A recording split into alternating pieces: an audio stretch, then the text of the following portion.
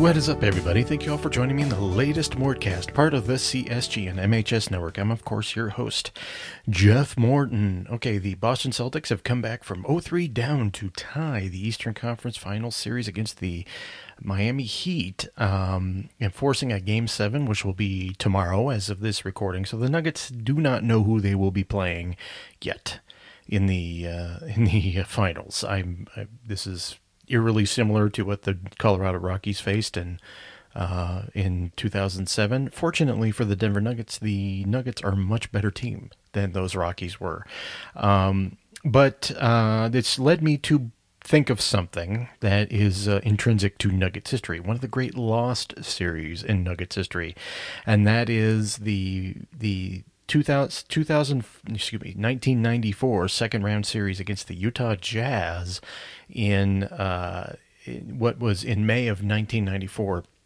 It was one of the things that popped into my head is this was back in the day when they would have the occasional back-to-back game in the playoffs. Can you imagine that now with the 5-day gap sometimes in the first round between games 3 and 4 or games 4 and 5. But anyway, as everything reminds me of Nuggets history, I'm going to be talking about that in just a second. But I want to kind of, before I get into this little discussion about the 94 Nuggets, I want to talk to you about the potential matchups that the Nuggets will be facing. I'm going to be doing a preview once we know. I'm going to have special guests on to talk about the upcoming playoffs, or upcoming finals. But right now you have a hot Boston Celtics team against a plucky underdog Miami Heat team. Last night was possibly, and I've seen a lot of basketball, possibly one of the worst played games I've ever seen in my life. And I was telling my buddy John Ekstrom about this, and I think my friend JM too, about this. People misunderstand late 90s basketball. It was a rock fight, but in the 90s, everyone played that way. There was no deviation. So you can complain about the style of the late 90s, but everyone played the same exact way. So the NBA, as an executive once told me years ago, NBA conforms to its best players, and the best players in the late 90s, mid to late 90s, were all wings and centers, and so the league played that way, and it was, you can look back on these games and think, oh God, terrible basketball. Ugh, what were they doing? Literally everyone played the same way. So it wasn't as if this was this big, the playoffs would become this big surprise about, suddenly teams can't hit shots, or, they're playing a bunch of mid-range or dumping into the post games. Honestly, everyone played the same way. You could not get away from that. The difference between those games and last night was it is almost impossible to play defense right now in the modern NBA. I've talked about this over and over. And the offense, it's encouraged that you are free and open spacing, and you shoot a lot of threes. So the concept of offense and the freedom of offense has changed extremely significantly since 1998, so let's say. So with that in mind, what we saw last night was the worst of both teams. You saw a Miami team that couldn't hit a shot in the paint. They couldn't. I've never seen anything like that in my life. They just could not hit a shot 5 feet away from the hoop. On the other hand, the Boston Celtics could not hit a three, and it was just atrocious basketball. Atrocious basketball. The ending of the game put lipstick on the pig, because it seemed more exciting than the game actually was. Let me be the first to tell you, folks, it was an awful basketball last night. It was just atrocious. And you contrast that with what the Nuggets, who played high-level competition, by the way, in the West, specifically between the Suns and the Lakers, you see the contrast between the two, and it is just night and day. And people say, well, this is what you get with good defense. Was it? What I saw from both Boston and Miami was just a shitload of missed shots. Duncan Robinson had two wide open wide open 3-point shots. And this guy has been killing it all series from the three. He had as what happened to Tom Watson in the 2009 British Open. He got the yips, and boy, that boy just the lights got too bright for him there. And you had Bam Adebayo. I think he was 3 of 18 or something like that. Jimmy Butler until the very end could not hit a fucking shot. It was awful. Jason Tatum had 23 points in the first half, and then basically couldn't hit a shot until the very end of the game. I swear that it was. I said this on Twitter, but it was eye-bleedingly bad basketball. And there's some consequences of when people talk about the way the modern game is played. When you emphasize your game specifically on the concept of make or miss, okay, it's always a make or miss league, but it can get extreme, and the extreme aspect of it is when everyone misses. I always think of that game in the playoffs. What was it? Game 7 in 2018 Western Conference Finals, where the Houston Rockets missed 27 straight threes. Could not hit a 3-point shot, and they refused to do anything else but shoot threes. It was amazing they were even in that game.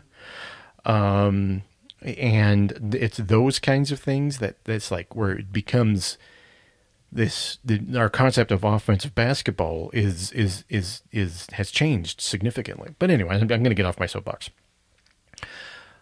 Watching this game, it occurred to me that the Denver Nuggets and the way they play will be a problem for both of these teams, because the Nuggets, regardless of where they're at, they generate good shots, and when they need to be lifted out of ruts, you have Nikola Jokic getting his. And I really think that is what separates the Denver Nuggets from these other teams that you've seen. Jokic is intrinsically able to get a good shot for him. And what I saw in watching the Heat and the Celtics last night were teams that were getting shots they wanted, but they weren't necessarily shots they could hit. And it was weird, because the Celtics are 100% the example of make or miss. If they don't hit their threes, they ain't winning games. And last night was an anomaly. Generally, if they are making their 3-point shots, they win games. Their entire concept of offense is based on hitting 3-point shots, generating 3-point shots, and getting there. What's the problem has been with the Miami Heat is that outside of Jimmy Butler hitting tough shots, and that's really what it is tough shots that he is forced to take. This is where they miss Tyler Hero. Hero, at least, he's not the greatest defensive player, but at least him hitting some shots frees up Jimmy Butler to do other things. With him not in there, they have really no other traditionally viable offensive threat. Caleb Martin has been hitting some shots. Vincent has been hitting some shots. But you can't rely on those guys who are glorified role players to step up like that. And this is what Miami has been relying on. Look, Miami may win Game 7. These two teams aren't exactly acquitting themselves on a tremendous level here. Neither team can come away from the game that was played last night and think, yeah, this is we're a championship team now. This is what it means to be a championship team. What we saw was awful basketball for 98% of the game. And you had some tremendous shot making, and Derek White, Colorado's own Derek White, getting the quickest of putback opportunities ever to save Boston's season. And that was right after Al Horford commits the dumbest foul I think I have ever seen in my life on Jimmy Butler on the corner three. I think that you and like he should be thanking Derek White for right now, like this very moment, for saving his ass. That's basically what I'm saying. But looking at these two teams, if you're the Denver Nuggets, you just do what you do. And I think there are teams where you think, okay, I'm going to have to go outside. We're going to have to think outside the box. We're going to have to do other things. If you're the Denver Nuggets looking at this series, you think we just got to do what we do. The Celtics have probably a more Jokic counters. Very specifically with Robert Williams, and they would probably put Grant Williams, and that's what they used to do before. They put Grant Williams on Jokic and allow Robert Williams to roam, protect the paint, do the Anthony Davis and Rory Hachimura thing. They're probably better equipped to do that sort of thing than the Miami Heat, who really just have Bam Adebayo. But the Heat have better perimeter defenders, and they have probably will throw more zone scheme at you. Not probably, definitely will throw more zone scheme at you. So obviously those are both different kinds of approaches and different kinds of challenges that you would face. But if you're the Denver Nuggets, you think we just got to do what we got to do. Both of these teams are struggling to do quintessential things in their offenses. And I think that part, if you're looking at it from the Denver Nuggets perspective, you're thinking, okay, whether it's Boston, where you have to go to Boston they have the home court advantage, or you play the Miami Heat, where the Nuggets would have the advantage, you just got to do what you got to do and take care of your own business. Like I said, if this was maybe Milwaukee, you would have to get creative. If this was Philly, you would have to adjust for Embiid roaming and them putting PJ Tucker on them. But you don't have to worry about that. This is a completely different set of circumstances, and the Nuggets have been able to handle most of these challenges really well. I'm going to get more in depth on that once we know exactly who the Nuggets will be playing. We don't know at this point, so it's up in the air. But we shall see after Monday, Memorial Day, which is game one. We'll see how each team handles this, how they approach it, and I'm going to be previewing the finals once we know. So that will be Tuesday, and I'll have a special guest on to help me preview.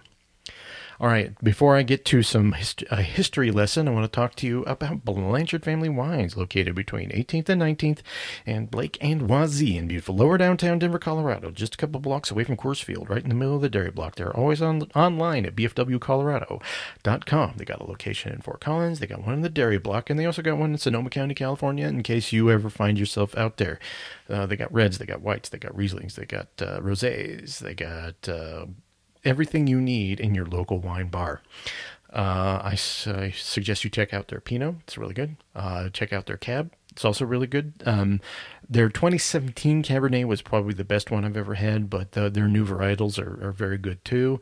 But they, if that's not your thing, they will help you out, and the people there are great at guiding you through what your taste is, and they will help you out. And it's a great place to hang out if you just want to just hang.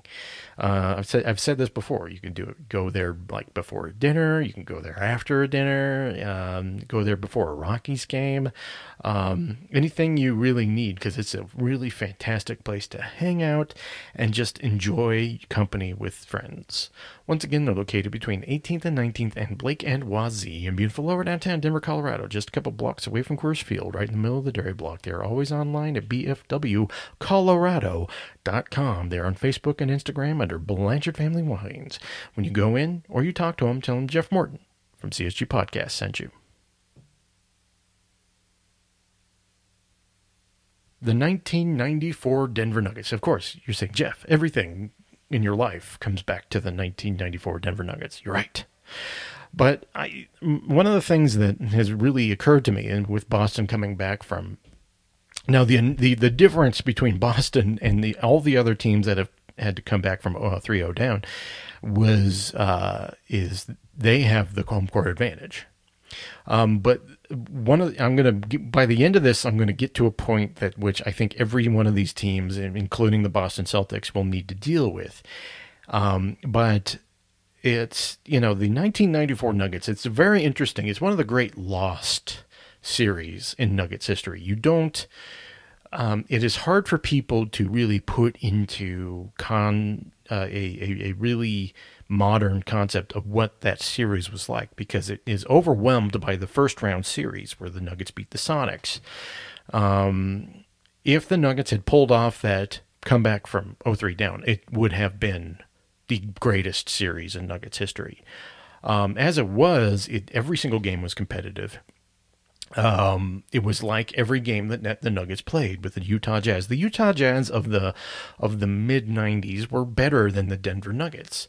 The Nuggets were a team on the rise, but the Utah had been doing it for a while, and they had just been getting on the doorstep and getting beaten by Seattle. They've been getting beaten by the Phoenix Suns. This Utah Jazz, I think in 1994, they got beat by the Rockets in the Western Conference Finals. And it's just a team that just could never get over the hump until about 97, 98, obviously. And but if you look at the series and you look back at it, every game, the largest margin was 10-point difference in each of these games. The Nuggets weren't able to match up in the first two games.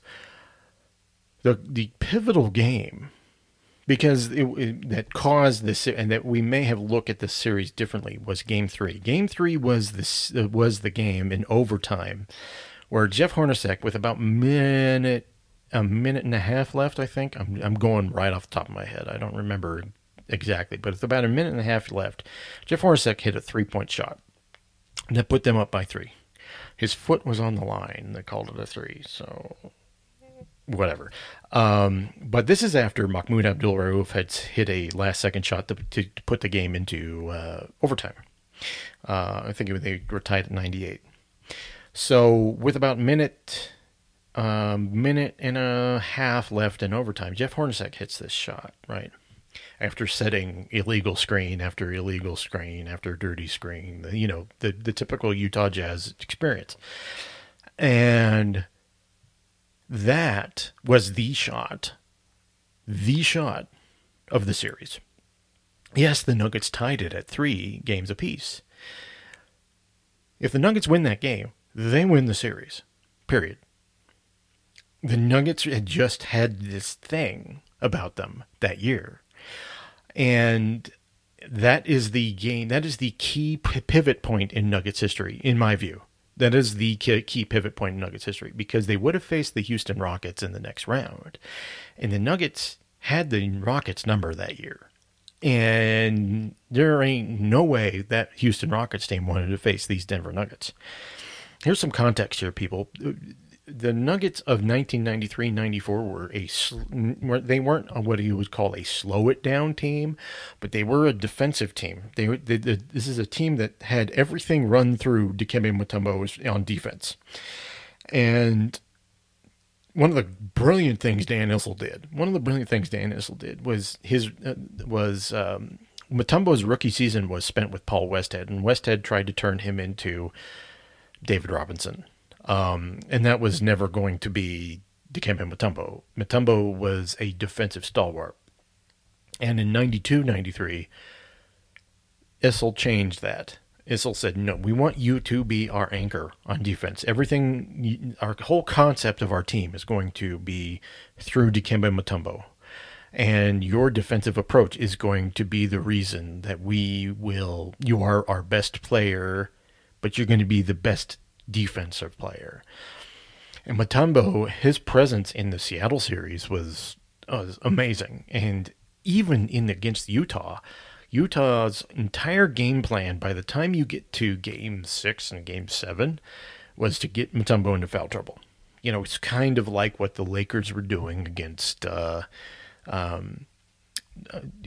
Jokic in Games 3 and 4 of this last series. But anyway, Game 3 was the pivot point, because Hornacek hits this shot. And, of course, the Nuggets end up losing by, I think it was 2. The next game, which was the next day, by the way, Once again, this was the playoffs in 1993-94. They would have back-to-back games. It was another nip-tuck game down the stretch, and Reggie Williams hit some huge clutch free throws. And it's kind of the same concept as the Boston Celtics saying, don't give us one. Because what happened was the next game they went to Utah, and the Nuggets just fought and fought and fought and fought. This game is on YouTube. You can find it somewhere. The Nuggets fought and fought, took every single blow that Utah had to offer. Just every single one. Every time the Jazz would punch, the Nuggets would punch back. And you could see by the end of regulation, and it was a double overtime game, but by the end of regulation, the Jazz were gassed because the Nuggets just would not go away, and they had to keep expending more and more and more energy. So you get to double overtime. By double overtime, Malone had fouled out. I think Tom Chambers was having to play center, and by that point, Tom Chambers was 900 years old, and it just, the Nuggets really took their blows. Game 6, I was at, and the loudest noise I've ever heard at any sporting event in my life was Game 6, fourth quarter. Brian Williams gets a fast break pass from Robert Pack and does a left-handed dunk on the break. And that cheer at that point, and McNichols was a loud arena, really loud, and far louder than Ball Arena. And it just, it was eardrum popping, ridiculously loud. Left-handed dunk, by Brian Williams, the heart and soul of the Nuggets' second unit, Brian Williams, along with Robert Pack. And it was like, oh my God. And that was a moment. That was one of those moments where I was like, oh my God, the Nuggets are going to do this. Because the Nuggets had come back. The Nuggets were down by 7 points going into the fourth quarter of that game.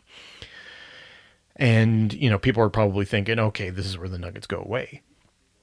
And the Nuggets just start clawing back. And the Jazz, and this is the underrated thing about the 93-94 Nuggets, is they were really good defensively. And when they locked down,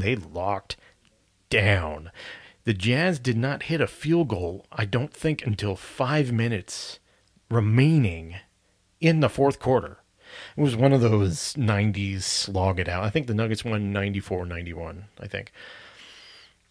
It was one of those sloggy 90s tough games. And people have talked about the aesthetic of 90s basketball and how angsty it was. I try to tell people, it's like some of these games where you just they were so tense, and they were so tense that you would just you would have to, it was like the concept of balling your fists up and gritting your teeth through the second half of a game because it was tough. Shots were hard to come by, all this shit. And the Nuggets were just on a roll. They were just on a roll. I've never seen anything like that. That fourth quarter of that game was tremendous. I had been, you can find the second half of that game in highlight form on YouTube. It's one of those games where you just there was a euphoria, and that crowd was nuts. Crowd was nuts. Nuggets end up winning that game 94-91. Jeff Hornacek or John Stockton missed a wide open three, I remember. And I'm trying to remember who it was, but one of those guys, it was just a wide open 3-point shot that would have won or tied the game. Then you get to Game 7. And this is one of those things that I'm kind of trying to translate this to the series that's going on right now with Boston and Miami. The reason why it's hard to make history with these sort of things is, regardless of whether you have home court advantage or you don't, you expend so much energy coming back that sometimes you suddenly run out of gas. And in Game 7, 1994, second round, you could see physically the Nuggets losing just the energy. You could see it happen. The Nuggets had been coming back over and over and over and over that playoffs. And by the time you get to Game 7, particularly in the second half, you could just see the Nuggets trying to do what they always did. And their energy was just sapped. And they end up losing the game by 10. So it was a typical within 10 margin that entire series resided in. And you could see by the end the Nuggets had just lost. I think they went down in the fourth by like 14-15 at one point. And you could see the Nuggets were just doing what they always do. They were trying to muster up the energy to keep going, keep going, keep going. It's hard to win 4 games in a row when you're down against the same opponent when you're down by 3 games already. It really is. There's a reason this has never happened before. The mental and physical energy that it takes to win these things is just excruciating. And I think this is one of the underestimated things about coming back from 0-3 down. You can see with the 94 Nuggets how they had just it's particularly the mental energy that they had expended coming back from all these deficits and defying the odds against teams that were legitimately better than them. I don't think the Jazz were as better than them as the Sonics were. The Sonics had the best record in the entire league. The Jazz, this series was typical of the games they played all year. They were all close. They were all, and that was the year of the Rodney Rogers three 3-pointers in 8 seconds game. So the Nuggets end up falling in by, I think it was 91-81. They end up losing the game. And it just ended what it should have been more than a footnote. The Nuggets, what they did, coming from Reggie Williams hitting clutch free throws in Game 4, to the Nuggets really taking some of the best shots the Jazz had to offer in Game 5 and winning a double overtime game, to that eardrum poppingly loud moment in Game 6 where the Nuggets came back from 7 down to win the game on the back of great defense. It just, all of that, it was just hard to translate. That Nuggets team believed, and they believed in Dan Issel. That was the right coach for the right team at the right time. Dan Issel wasn't a good coach the second time he coached the Nuggets, but right then, that Nuggets team, Dan Issel was the best coach they could possibly have. And this Nuggets team just ran out of gas. Emotionally, physically, everything. You could see it. You could see the life force getting drained as they were trying desperately to overcome these deficits over and over and over. And they just finally couldn't do it. It's a hard thing to do. So the thing to look out for in this Boston Heat game in Game 7 on Memorial Day is, see how much mental and physical energy this Boston team has. See how much the Heat have coming as an 8-8 seed coming into this. It's going to be fascinating to watch this. As much as these teams aren't exactly lighting the world on fire, it's going to be interesting to see what they do and what they come up with. And 94 Nuggets, man, the great lost series in Nuggets history that I suggest. I mean, I wish the NBA would put out some highlights, maybe put out some games on their channel of that series. Every single game was just tense, and oh my God. Anyway, all right, thank you all for joining me in the latest Morecast. I'm going to be back on Tuesday with a finals preview with a special guest. Goodbye.